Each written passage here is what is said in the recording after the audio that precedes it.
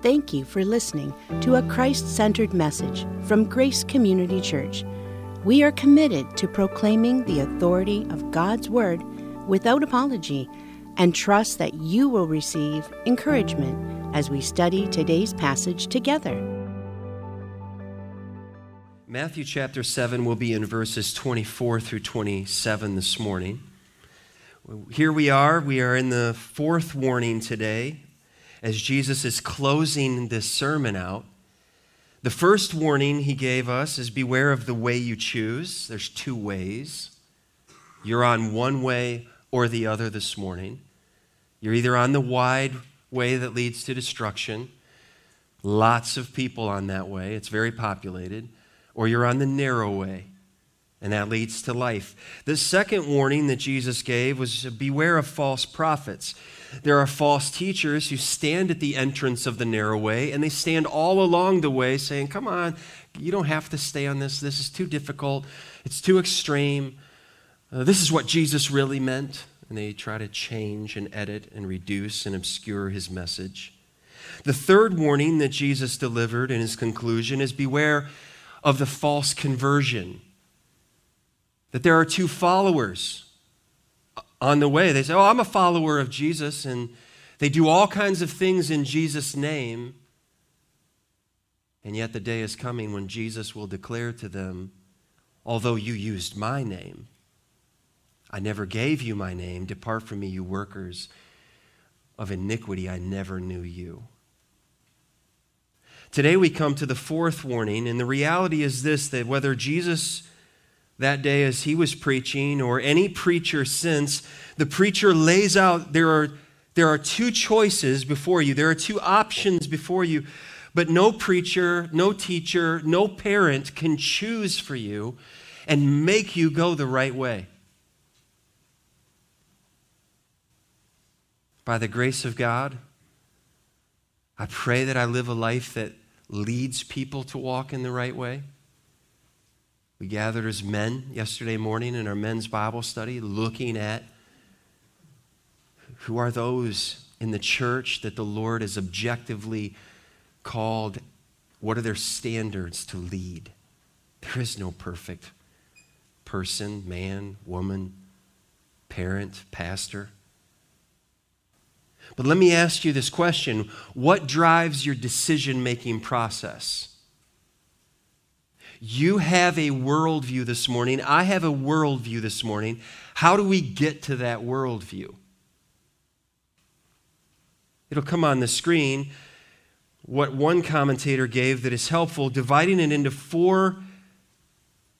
down to four pillars or four choices of how you make your worldview. Some people will develop their worldview based on reason. Well, I think this. I think this is important. Their thoughts and their own opinion. Other people will say, well, here's my experience. I feel this way.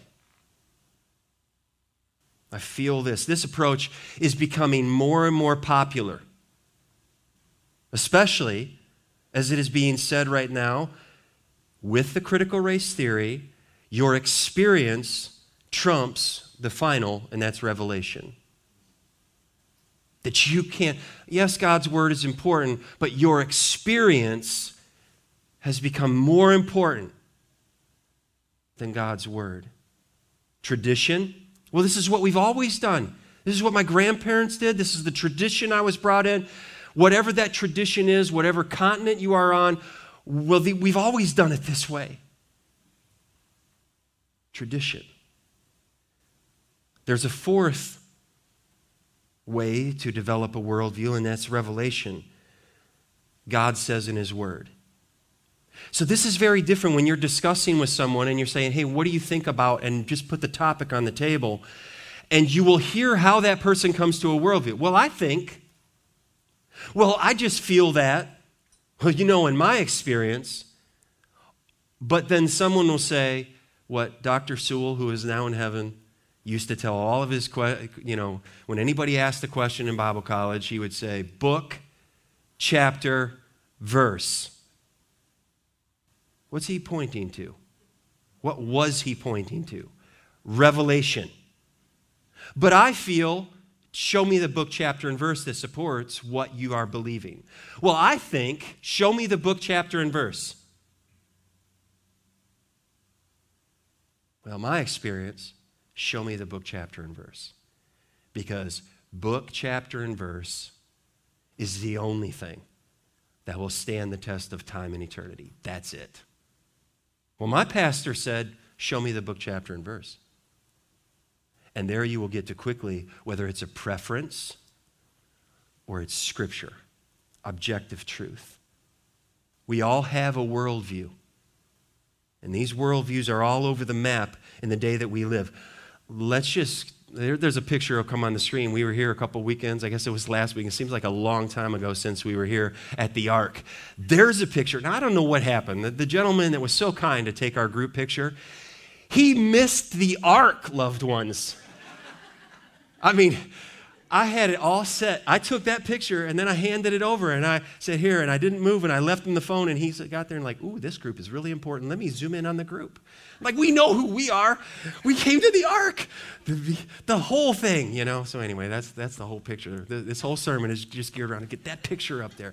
But that is a picture of a sermon, of God's salvation. That his salvation is not dinky and small and limited.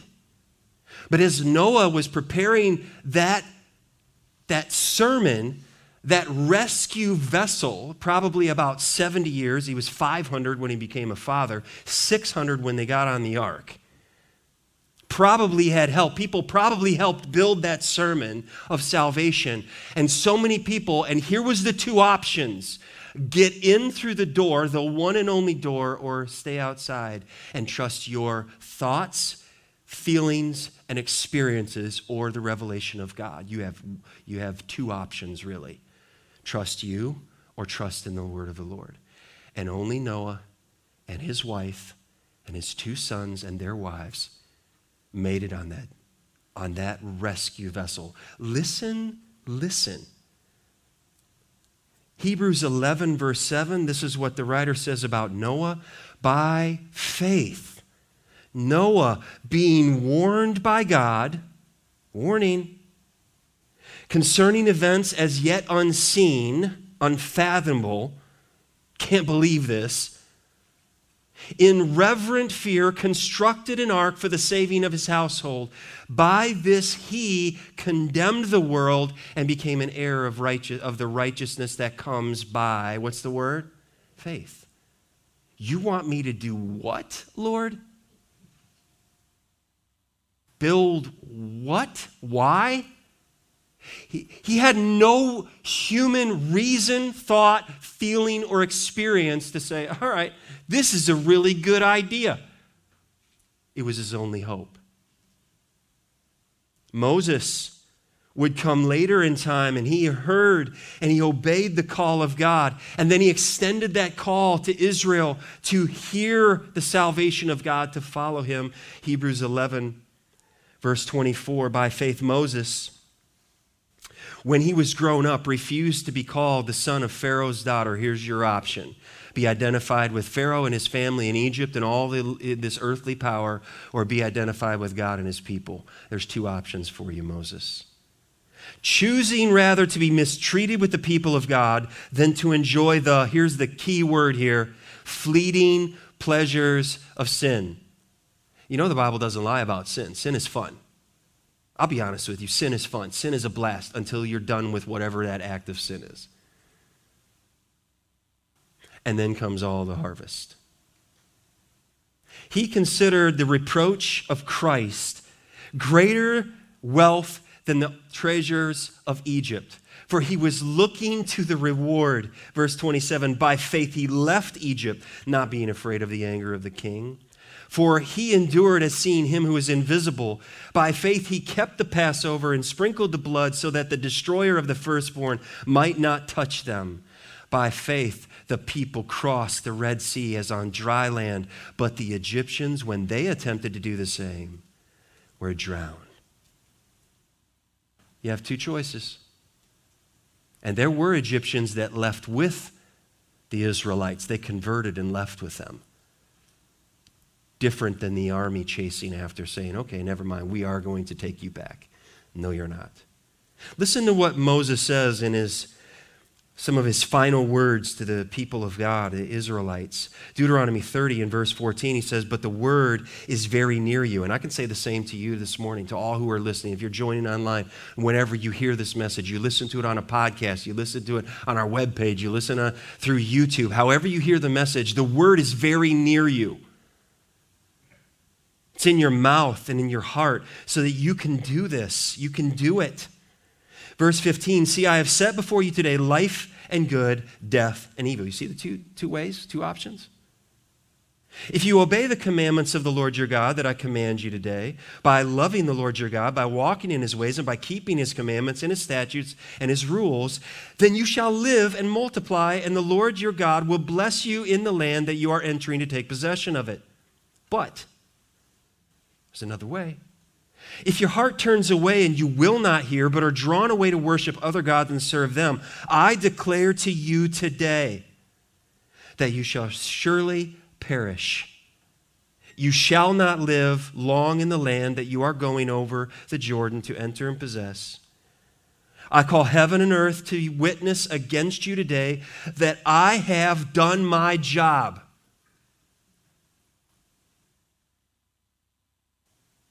I have set before you life and death, blessing and curse. Therefore, what does he say to do? Choose life. That you, and this is going to affect your children and your grandchildren and your great-grandchildren, that you and your offspring may live.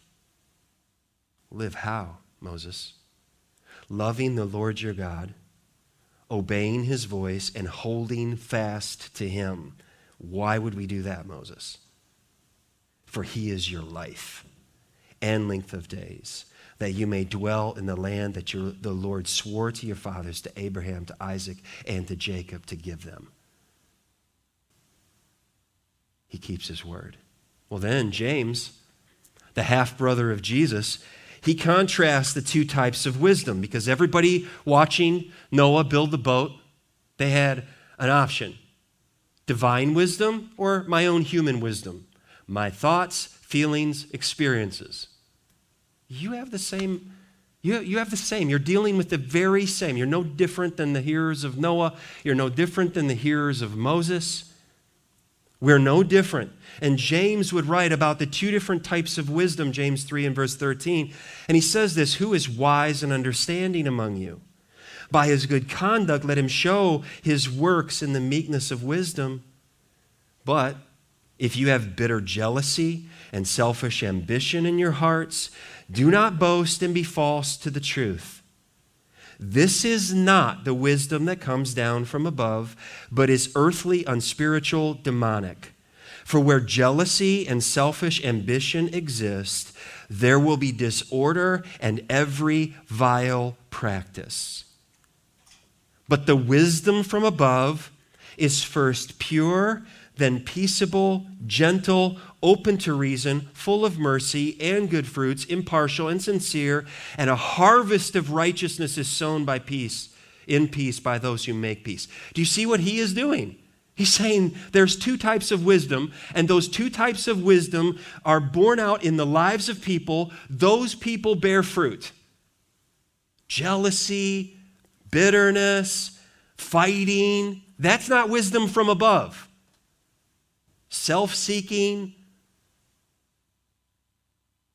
wisdom from above is pure and peaceable and easy to be entreated. It plays out in our lives. So we have to ask the question. This isn't just for you. We have to ask ourselves the questions, what wisdom am I operating with? Which way am I on? Which teacher am I listening to? And then you have to apply this to me. You have to take this standard. Remember, we started these with the straight line by hand, free hand, and you contrast that with the straight edge. So what your responsibility as hearers is today is you have to say, is my pastor, is this preacher in line, in step with Scripture, God's revelation, or is he out of step? Is he out of line? Is he doing his own thing? Or is he bringing to us God's thing? That is every message that you hear, book, chapter, and verse. Prove it. I don't care who your daddy is or what your resume is or how many stories you can tell or how many people follow you or how many books you've published. Book, chapter, and verse. That's the only thing that will bear up the weight of our souls is the Word of God, God's revelation. And your response will be directly tied to how you view Scripture. And some will be drawn in and say, thank you, God, for putting me in a place where you give me your word. Others will say, I don't really like that message. I don't think that message is blah, blah, blah, blah. I don't feel that he should have said that. In my experience. And right there you divide the two types of wisdom. Matthew chapter 7, verse 24. Everyone then who hears these words of mine, and what's the key here? Does them, will be like a wise man who built his house on the rock. And the rain fell, and the floods came, and the winds blew and beat on that house, but it did not fall, because it had been founded on the rock. And everyone who hears these words of mine and does not do them will be like a foolish man who built his house on the sand. And the rain fell, and the floods came, and the winds blew and beat against that house, and it fell. And great was the fall of it. This is the word of the Lord. Warning number 4, our fourth and final warning in Jesus' sermon. Beware of a faulty foundation. You have a foundation this morning. You are building your life on something. Will it bear up the weight of your soul in judgment? That's the question that we all have to ask. We have to ask of ourselves. So Jesus gives to us now two builders. That's the title of the message. There's two builders. They're building two houses. The houses look the same. When I was a kid, I thought this was like, here are the spiritual people, and then there's the worldly, wicked people, and they're building on sand. That's not what Jesus is talking about here. He's talking about two religious people, and they're building a religious life. Both look kind of the same. They have impacted people around them. They sing the same songs. They do the Bible studies. They do the things. They are doing things in the name of Jesus, but there's something radically different about these two builders. First of all, we see the wise builder. The wise builder, and this builder builds his life on Christ. And who is Jesus? He's the solid rock. On Christ the solid rock I stand, right? All other ground is what? Sinking sand. Okay? So it's only Christ who is the solid rock. Isaiah 28 and verse 16, therefore, thus says the Lord God, behold, I am the one who has laid a foundation in Zion, a stone, a tested stone, a precious cornerstone of a sure foundation. Whoever believes will not be in haste. So then Paul says in Ephesians 2 and verse 19, so then you are no longer strangers and aliens, but you are fellow citizens with the saints and members of the household of God. Remember, he's writing to Gentiles. What right did we have in Israel? Well, what does that do when you take Gentiles and Jews and you bring them together into this family? Verse 20, we're built on the foundation of the apostles and prophets, Christ Jesus himself, not Peter, being the cornerstone, in whom the whole structure being joined together grows into a holy temple in the Lord. In him you are also being built together into a dwelling place for God by the Spirit. Do you think that God cares about how his people interact with one another when we are being built on Christ? The wise builder is building his life on Christ, the solid rock. This is God's doing. He hears the words of Jesus, is what Jesus says. He mentioned this 2 times. He hears the words of mine. He says that of the wise builder. He says that of the foolish builder. He, letter A, hears the words of Jesus. Oh, I heard that message. Did you hear what Jesus said? I heard what Jesus said. Wasn't that a great message? Wasn't that an amazing message? Do not take for granted, beloved, the blessing of having the Word of God in our possession. Do you realize we don't? We do not. I'll just answer the question for all of us. We don't realize the sacrifice that men paid and women with their lives for us to have God's Word in our possession today. And how little we really appreciate the Word of God as we should. That you have a copy, you have access to the Word of God. The Word of God cuts us because He's holy, His Word is holy, but His Word also cleanses us and shows us the way to live. Do you realize there is a great blessing in hearing the Word of the Lord? Amos warned about a famine, the deadliest famine known to man. Amos chapter 8, verse 11, he says, "Behold, the days are coming, declares the Lord God, when I will send a famine on the land. Not a famine of bread, nor a thirst for water, but of hearing the words of the Lord." Do you know how many people tell me so often, I was looking for a church that would just simply open the Word? Do you know that's in the founding documents of this church? A return to the faithful preaching of the Word. That's in the founding documents, in the DNA of this church. That is number one in who we are, our distinctives. Christ-centered, unapologetic preaching. May God help us to always hold to that. Because as soon as we opt for a different message, we have outdated, done, expiration date. The Apostle Paul, he says, well, if there's a famine, Romans 10, verse 13, for everyone who calls on the name of the Lord will be saved. Have you called on the name of the Lord? And he follows that up with a question, how then will they call on him in whom they have not believed? And how are they to believe in him of whom they have never heard? That question comes up in Bible studies. Well, Pastor, what about the people who've never heard? Are they responsible for their sin before God who made them? Answer, yes. And we are responsible to bring them the message of salvation. That's the Great Commission. And how are they to hear? Paul asked this question without someone preaching. And how are they to preach unless they are sent? As it is written, how beautiful are the feet of those who preach the good news. Can I ask you this morning, do you have beautiful feet? Have you brought to anyone the good news?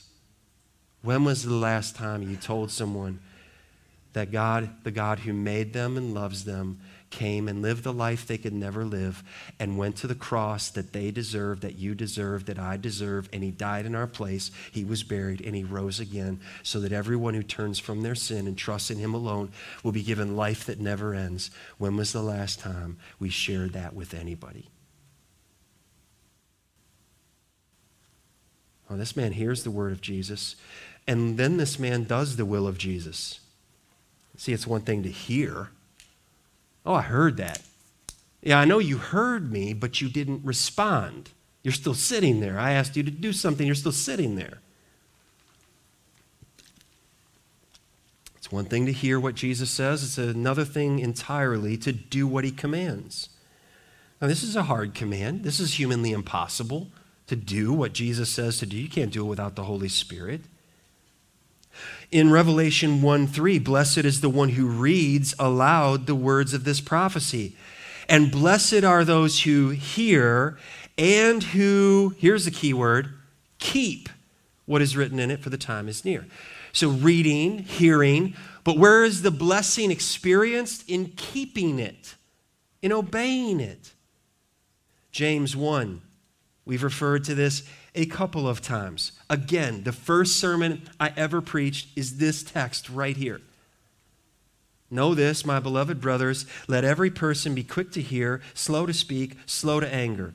For the anger of man does not produce the righteousness of God. Therefore put away all filthiness and rampant wickedness, and receive with meekness the implanted word which is able to save your souls. So there's something going on there that we actually have to purify our minds, we have to cleanse our minds, we have to prepare our minds as we come to worship, or when we're in worship, we are too tired to stay awake, we're too distracted with everything else, we are not prepared to hear and receive the word of God. It goes right over our heads because we're thinking about, well, what am I going to do this afternoon? And what am I going to do this week? And what about the economy? And what about this? And what about the other? And you can fill it up. And the word just seems like blah, blah, blah, blah, blah, blah, blah, blah. That's why I encourage you. That's why we print the notes. That's why you need your Bible open so that your mind is engaged, your hand is engaged, your heart is engaged. Why? Because it takes that much. Say, God, burn this on my heart. Burn this on my heart. Let this bear fruit in my life. Be doers of the word and not hearers only, deceiving yourselves. For if anyone is a hearer of the word and not a doer, he is like a man who looks intently at his natural face in the mirror. Oh, that was a great message. Jesus, that was a great message. Oh, Brian, that was I really appreciated that message. For he looks at himself and goes away and at once forgets what he was like. Oh, what's for lunch? What are we doing? What's tonight? What's later? What's this? What's that? Verse 25, here's the difference now. But the one who looks into the perfect law, the law of liberty, and perseveres, being no hearer who forgets, but a doer who acts, he will be blessed in his doing. Where is the blessing? In the obeying of the word. So this man, the wise builder, he hears the word. He does the will of Jesus. And he encounters extreme storms. Rain fell, floods came, winds blew, beat on that house. These are extreme storms. Beloved, the children of God, we're talking about Christians, are not exempt from suffering. This is Christianity 101. That if you think, I'm gonna trust in Christ and my marriage will get better, and my parenting will get better, and my children will start, and things will, my job will get better. And there's a lot of people trying to sell that message. You just don't have a book and chapter and verse for it. Let's not forget we followed a crucified Savior. And it wasn't because he did anything wrong. Sometimes that happens when you lose a job or your health tanks and you think, what did I do? And what am I not doing? And what should I be doing? Read your Bible. Read the Psalms. Look at how people have suffered in our history. The children of God are actually guaranteed suffering. So Peter would write and he would encourage the believers who were facing trials and suffering, 1 Peter 5:10. And he says, and after you have suffered a little while, the God of all grace, who has called you to his eternal in glory in Christ, will himself restore, confirm, strengthen, and establish you. Do you hear what Peter's doing there? He's not ignoring the suffering, but he is diminishing the suffering. Oh, after you have suffered, that's a strong word, for a little while. Here's what's coming. Your Father, your good Father in heaven, he will right all wrongs. And he will, do you see the end of it? Himself restore, confirm, strengthen, and establish you. What is that? God saying, your Father, I've got this. Trust me. Do what I've said to do. Trust and obey. Paul experienced trials, suffering. He encouraged the church to remain steadfast in Christ. Where's your anchor? Well, he's appealing that you need to anchor in revelation, anchor in truth, anchor your lives in the Word of God. 2 Timothy 3:10. Speaking to Timothy, writing to Timothy, you, however, have followed my teaching, my conduct, my aim in life, my faith, my patience, my love, my steadfastness, here it is, persecutions and sufferings that happened to me at Antioch, at Iconium, at Lystra, which persecutions I endured, yet, he's doing the same thing Peter did, I mean, is this what our prayer meetings sound like? Oh man, pray for me, my back, oh my knee, oh my this situs and that situs, oh, pray for me, and fill up the prayer list full of. And Paul has been beaten, shipwrecked, persecuted everywhere he goes, and he says, but now enough about that. But I need you to know that's coming, Timothy, so I'm not going to lie to you. But enough about this life. This life is transient. This life is temporary. This life is passing, Timothy. So he goes on from there and he says, I endured, yet from them all the Lord rescued me. Indeed, all who desire to live a godly life in Christ Jesus will be persecuted, while evil people and impostors will go on from bad to worse, deceiving and being deceived. But as for you, continue in what you have learned and firmly believed, knowing from whom you learned it, and how from childhood you've been acquainted with the sacred writings, which are able to make you wise for salvation through faith in Christ Jesus.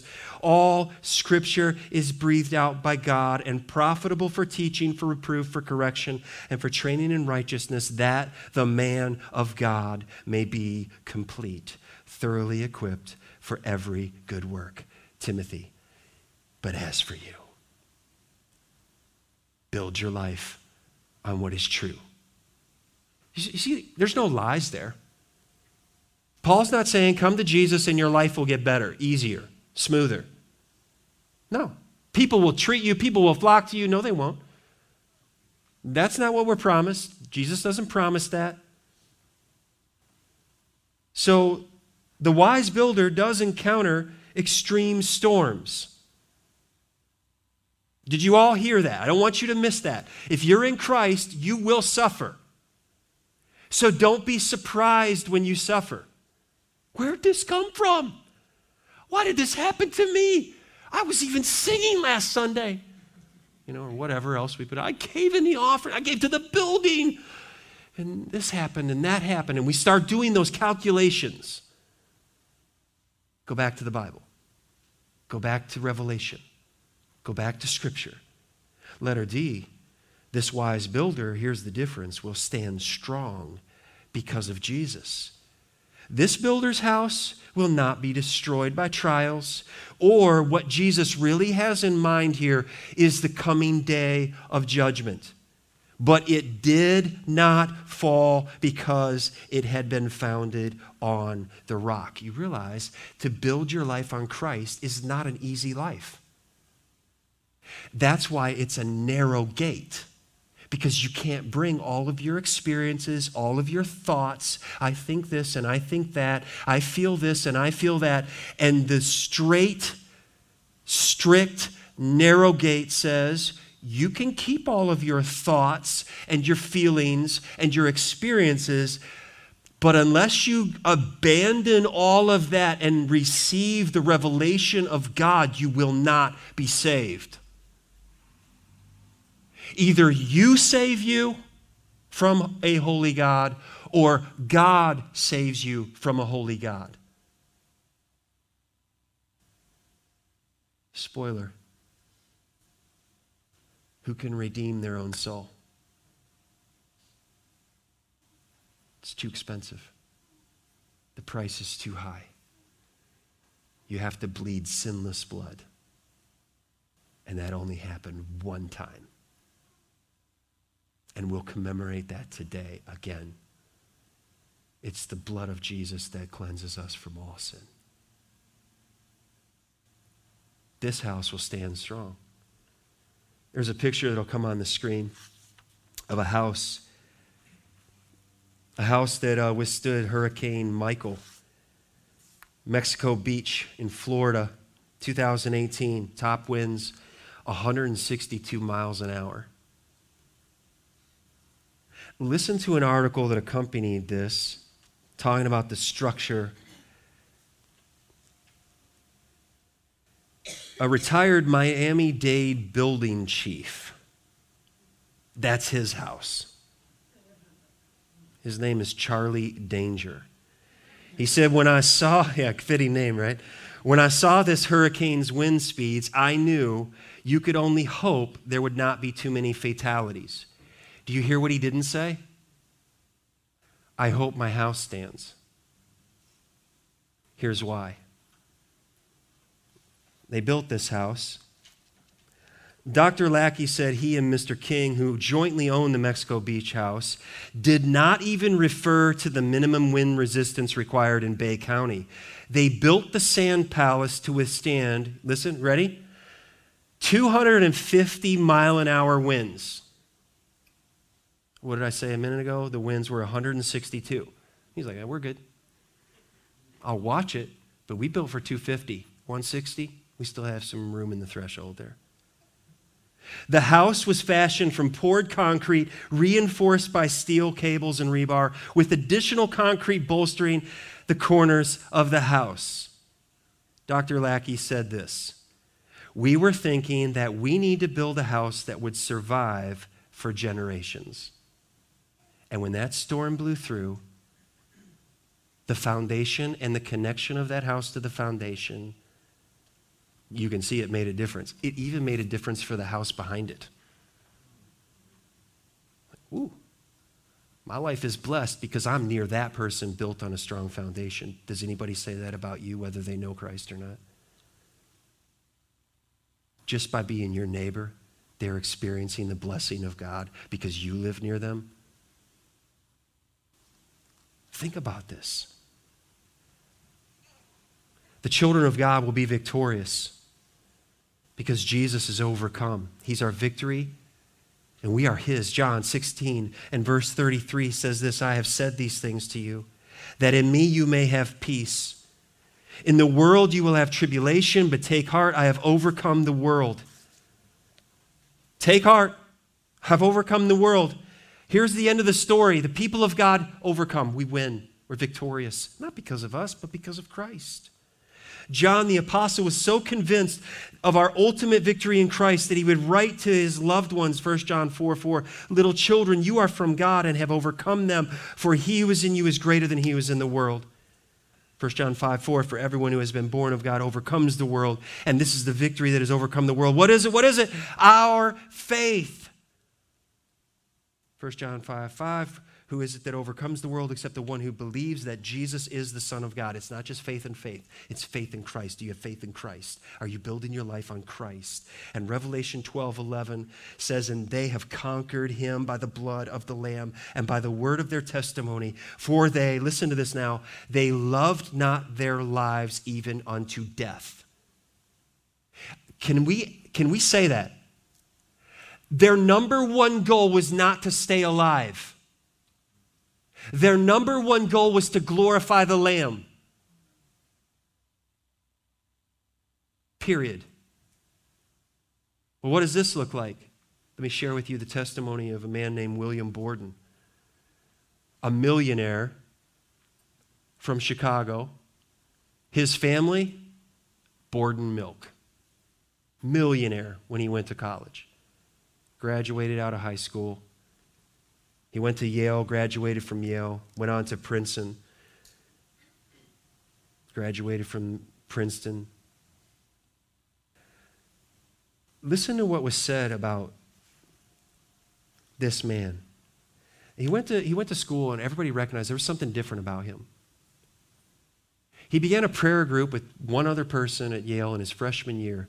By the end of his senior year, there's over 1,000 that would gather weekly to pray. They just knew there was something different about this guy.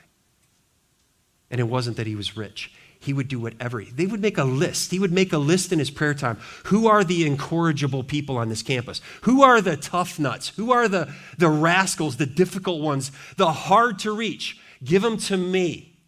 And he would go after them. And he would go after people in slums. And his life was just always outward. It was just radical, and everybody understood this. And when he graduated, he turned down the opportunity. He didn't go back to work with his family fortune. Instead, he was burdened for the Muslim people in China, a specific group. And he stopped off in Cairo, Egypt, after he graduated from Princeton.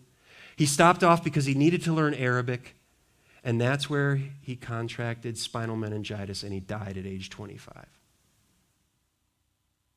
And everyone would say, what a waste. But not him. This is what they found written in his Bible.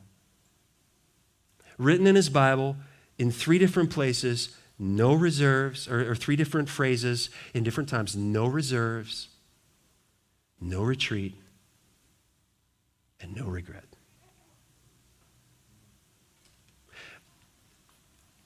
Does that sound easy? No. It cost him his life. He didn't even get to the target where he was going. And yet, when other people were influenced by him, his turning away from everything that was in this life, they were moved. Doesn't that sound like another testimony that I've shared with you from time to time of Jim Elliot, what they found in his Bible? He is no fool who gives what he cannot keep to gain what he cannot lose. Do you think William Borden was foolish? He would disagree with you in the presence of God today. It's no fool who gives what he cannot keep. Well, he can't keep the money anyway. It's money. It's all from God. It's all God's. Oh, may these individuals impress upon our minds and our lives. Jim Elliot slain in the jungles of Ecuador. Young age. What a waste. Not by eternity's standard. And we can't measure anything without the revelation of God rightly. We won't get there by our thoughts and experiences and feelings. Well, the wise builder, he builds his life on Christ. That's a solid rock. But there's another builder, and it's the foolish builder. Foolish builder builds his life on sinking sand, the sinking sand of man's opinion. Well, I think, I feel, my experience is. And everyone who hears these words of mine and does not do them will be like a foolish man who built his house on the sand, and the rain fell, and the floods came, and the winds blew and beat against that house, and it fell, and great was the fall of it. Well, the foolish builder, just like the wise builder, hears the words of Jesus. He's just like the other builder in this regard. He might even have taken notes. He might have memorized. He hears, he appreciates, he respects, he studies, he memorizes, etc., etc., etc., the words of Jesus. But there's something radically different about this builder. He hears the words of Jesus, but he does not do the will of Jesus. That's what Jesus says. He doesn't do them. He doesn't obey. He hears it, and it goes in one ear and out the other, and then he goes back to his life. How many people are like that on Sundays, on a day of worship, and they hear the message, and it goes in and out and back to life as usual? That's not God's plan, loved ones. We're to be changed, forever changed by the word of God. At first glance, the words of Jesus are remarkable to this hearer. Like, oh, that's so impressive. That's amazing. I'm going to have to get that. Give me that transcript of that message, Jesus. On further observation, the words of Jesus become optional to this builder. Like, well, I might try to do that. Then he considers the words of Jesus a little more, and then he begins to find issues that he has, and so he begins to debate over the words of Jesus. And at last, this builder just discards the words of Jesus altogether. Anyway, back to my life, back to what I do, back to what I know, back to what I think. That's a foolish builder. Often, this type of person, it moves from apathy. Sometimes people are apathetic toward the Word of God. Whatever. Sometimes it's angst. Social media is filled with these types of individuals today. Brought up in the church, heard memorized, even participated in teaching the Word, and then they left, abandoned the faith. And there's angst now. There's hatred toward their upbringing. Both end up in the same place. It's a foolish builder. Letter C, this builder encounters overwhelming storms. Okay, believers, the wise builder, extreme storms. But for the foolish builder, there's something different. And the storms that come in life and ultimately in the judgment are overwhelming. It's too much. You can't handle it. The rain fell, just like it did on the wise man's house. The floods came, the winds blew and beat against that house. Temptation comes along, and it leads this builder to be shipwrecked. There's so many voices being added to the number of former pastors, church leaders that used to be saying a message like this, and now they're saying, never mind that, cancel that. People like Rob Bell, Joshua Harris, Abraham Piper. Not for me anymore. And it's a popular word now, to be deconverted. The Bible says you were never converted.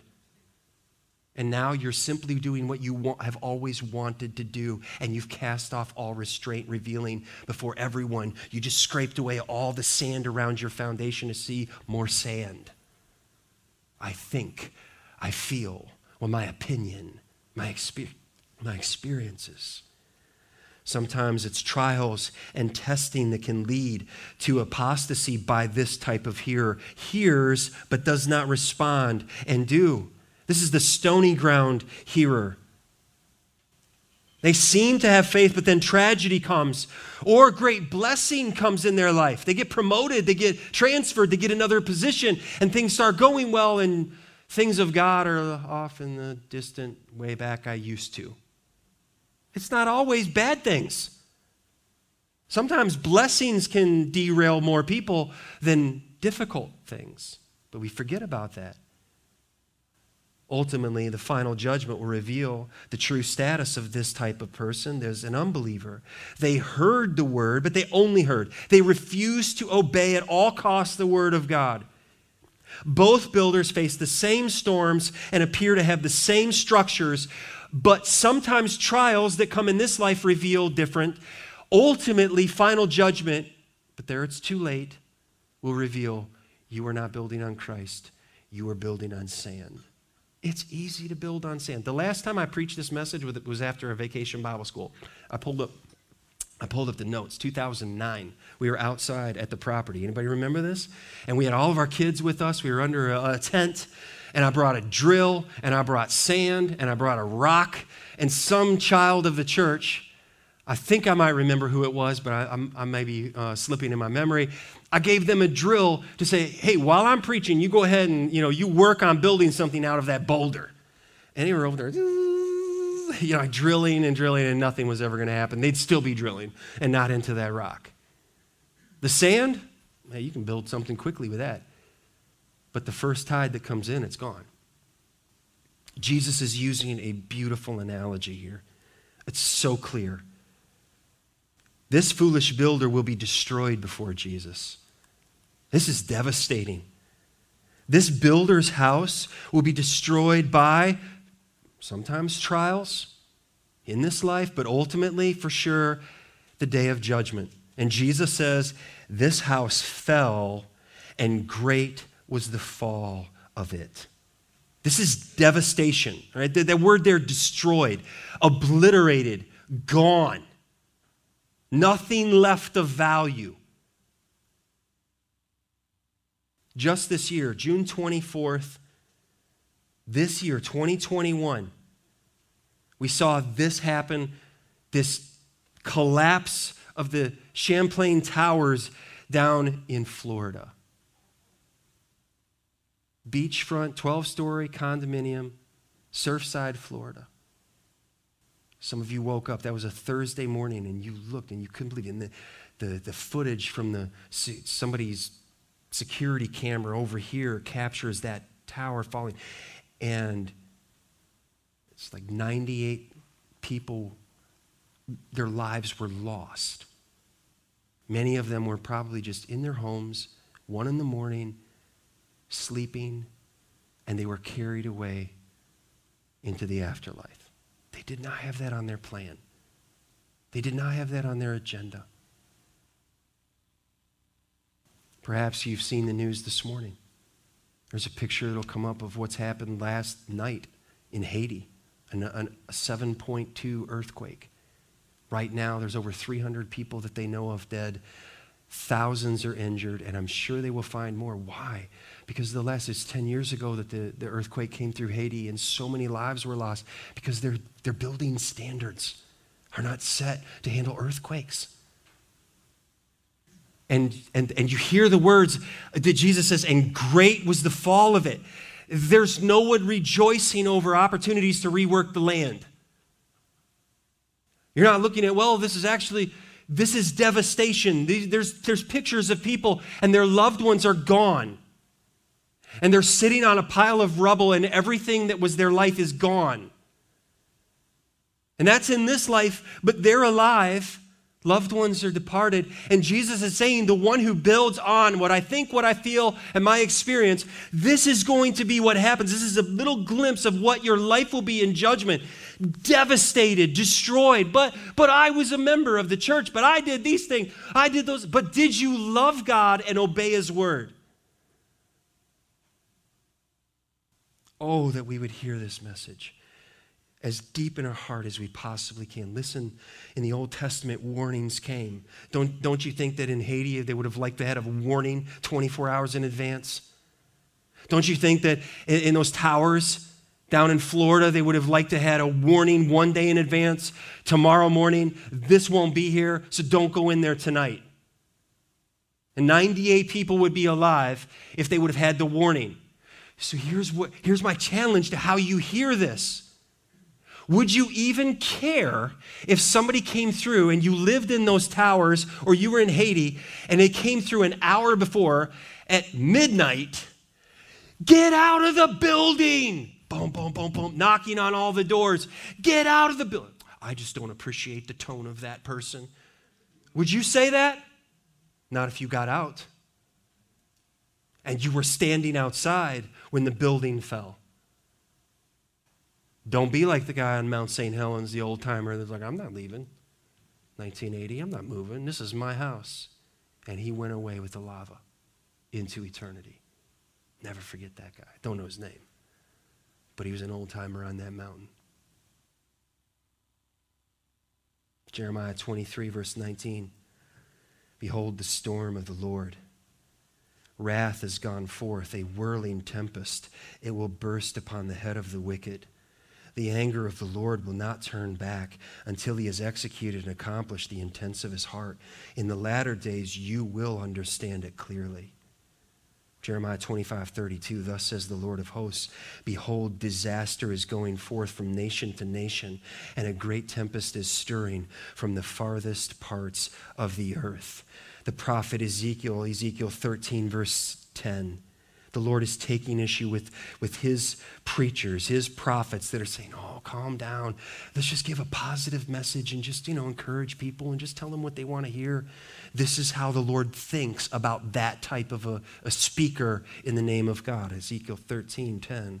Precisely, they have misled my people, saying peace, when there is no peace. And because when the people build a wall, these prophets smear it with whitewash, saying to those who smear it with whitewash that it shall fall. There will be a deluge of rain, and you, O great hailstones, will fall, and a stormy wind break out. And when the wall falls, will it not be said to you, where is the coating with which you smeared it? Therefore, thus says the Lord God, I will make a stormy wind break out in my wrath, and there shall be a deluge of rain in my anger, and great hailstones in wrath to make a full end. And I will break down the wall that you have smeared with whitewash. In other words, what good is the white paint going to do on the wall that comes under the judgment of God? You won't think about the whitewash. You won't think about the color of the paint on the walls inside of the Champlain Towers or in Haiti. And that's where the focus is of the people of God. Just make it look good. Make it appear to be okay. I will break down the wall that you have smeared with whitewash and bring it down to the ground so that its foundation will be laid bare. When it falls, you shall perish in the midst of it, and you shall know that I am the Lord. Thus I will spend my wrath upon the wall and upon those who have smeared it with whitewash. And I will say to you, the wall is no more, nor those who smeared it, the prophets of Israel who prophesied concerning Jerusalem and saw visions of peace for her when there was no peace, declares the Lord God. God's prophet was saying, y'all, you need to repent. You need to change your ways. You are offending a holy God, and he's putting up with your sin, and he's putting up with you. He loves you, but he loves you, and he's not going to put up with your unholiness forever. And he's patient with you. He's not weak. And the false prophets were saying, don't listen to Jeremiah. Don't listen to Ezekiel. Oh, they're always trying to make you feel bad. This is how the Lord feels about those who try to just don't worry about it. New Testament warnings, read Matthew 24. We're not going to read it here, but let John 3:36 summarize it. Whoever believes in the Son has eternal life. That's the wise builder. Whoever does not believe the Son, obey the Son, shall not see life, but the wrath of God remains on him. Judgment is coming, and judgment is only suspended by the hand of this God that so many people don't even know and hate. And he is holding them alive. So there's the wise builder, builds his life on Christ, the solid rock. There's the foolish builder. He builds his life on the sinking sand of man's opinion. But the real question for each of us this morning is this: which builder am I? Weren't most of us taught the song? The wise man built his house upon the rock. Wise man built his. The foolish man built his house upon the sand. And the rains came tumbling down. Rains came down, floods came up, rains came down. And the house on the sand fell. And oh, how I would get into that as a kid. I know that's hard for you to believe. That would be animated and into songs. Flat. Probably got in trouble. Like, you're a pastor's kid. You're not supposed to be that emphasizing flat. I was into it. It's taught to us. Let me ask you, do you hear and obey the word of Christ? Or do I hear and disobey the word of Christ? Which builder are you? You are one or the other. I am one or the other. There's a photo of Ramses II, Ozymandias. Look at the inscription that he had raised to this massive, I think this thing was about 57 feet high, this statue, to himself, out in the desert, middle of nowhere, middle of sand, miles and miles of desert. He reigned from 1279 to 1213. That would have been between the time of the Exodus and the reign of David in Israel, the United Kingdom. And this Ramses II erected this massive statue of himself out in the middle of the desert, and he said, here's what I want you to write on this statue. Okay, this guy was a powerful king.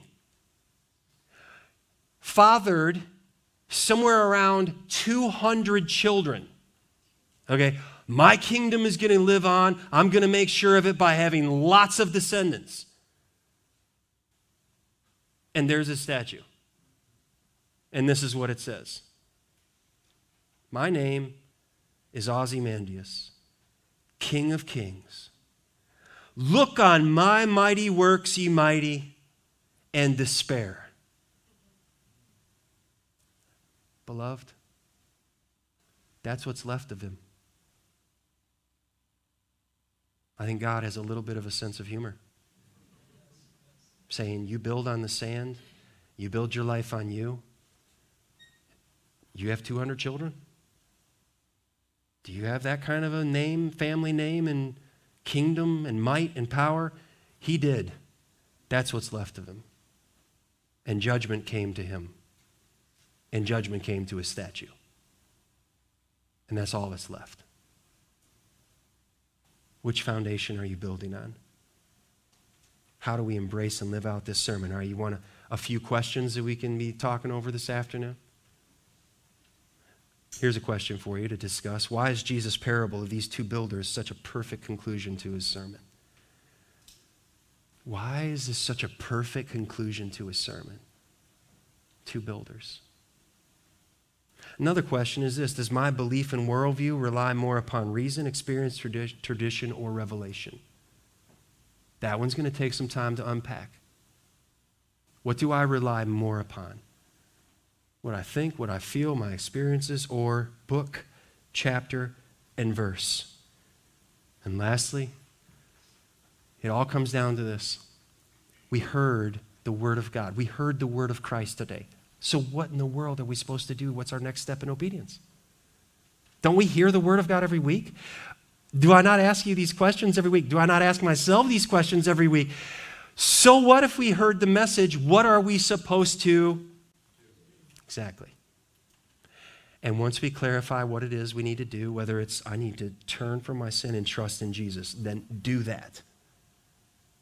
I need to make my salvation, my profession public in the waters of baptism, then do that.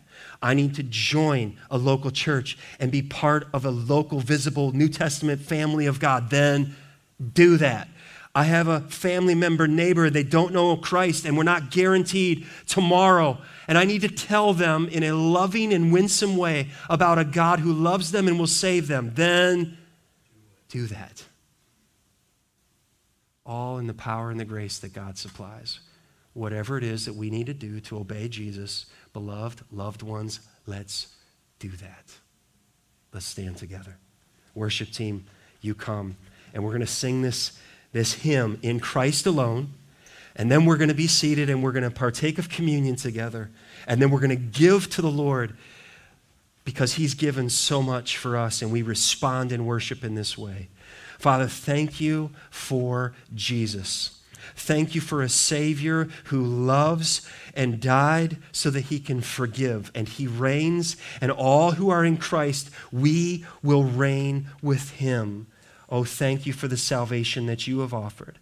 I thank you for the comfort that we find in your word from the Apostle Peter, that as he thinks about the loved ones in the churches that he's writing to, and he says, and after you have suffered a little while, the God of all grace, who has called you to his eternal glory in Christ, will himself restore, confirm, and strengthen and establish you. To him be the dominion forever and ever. Amen. Thank you again for listening to Teaching from the Word at Grace Community Church. We are located in Richmond, Michigan. You can find us online at mygracechurch.com. Please subscribe and follow us at My Grace Church.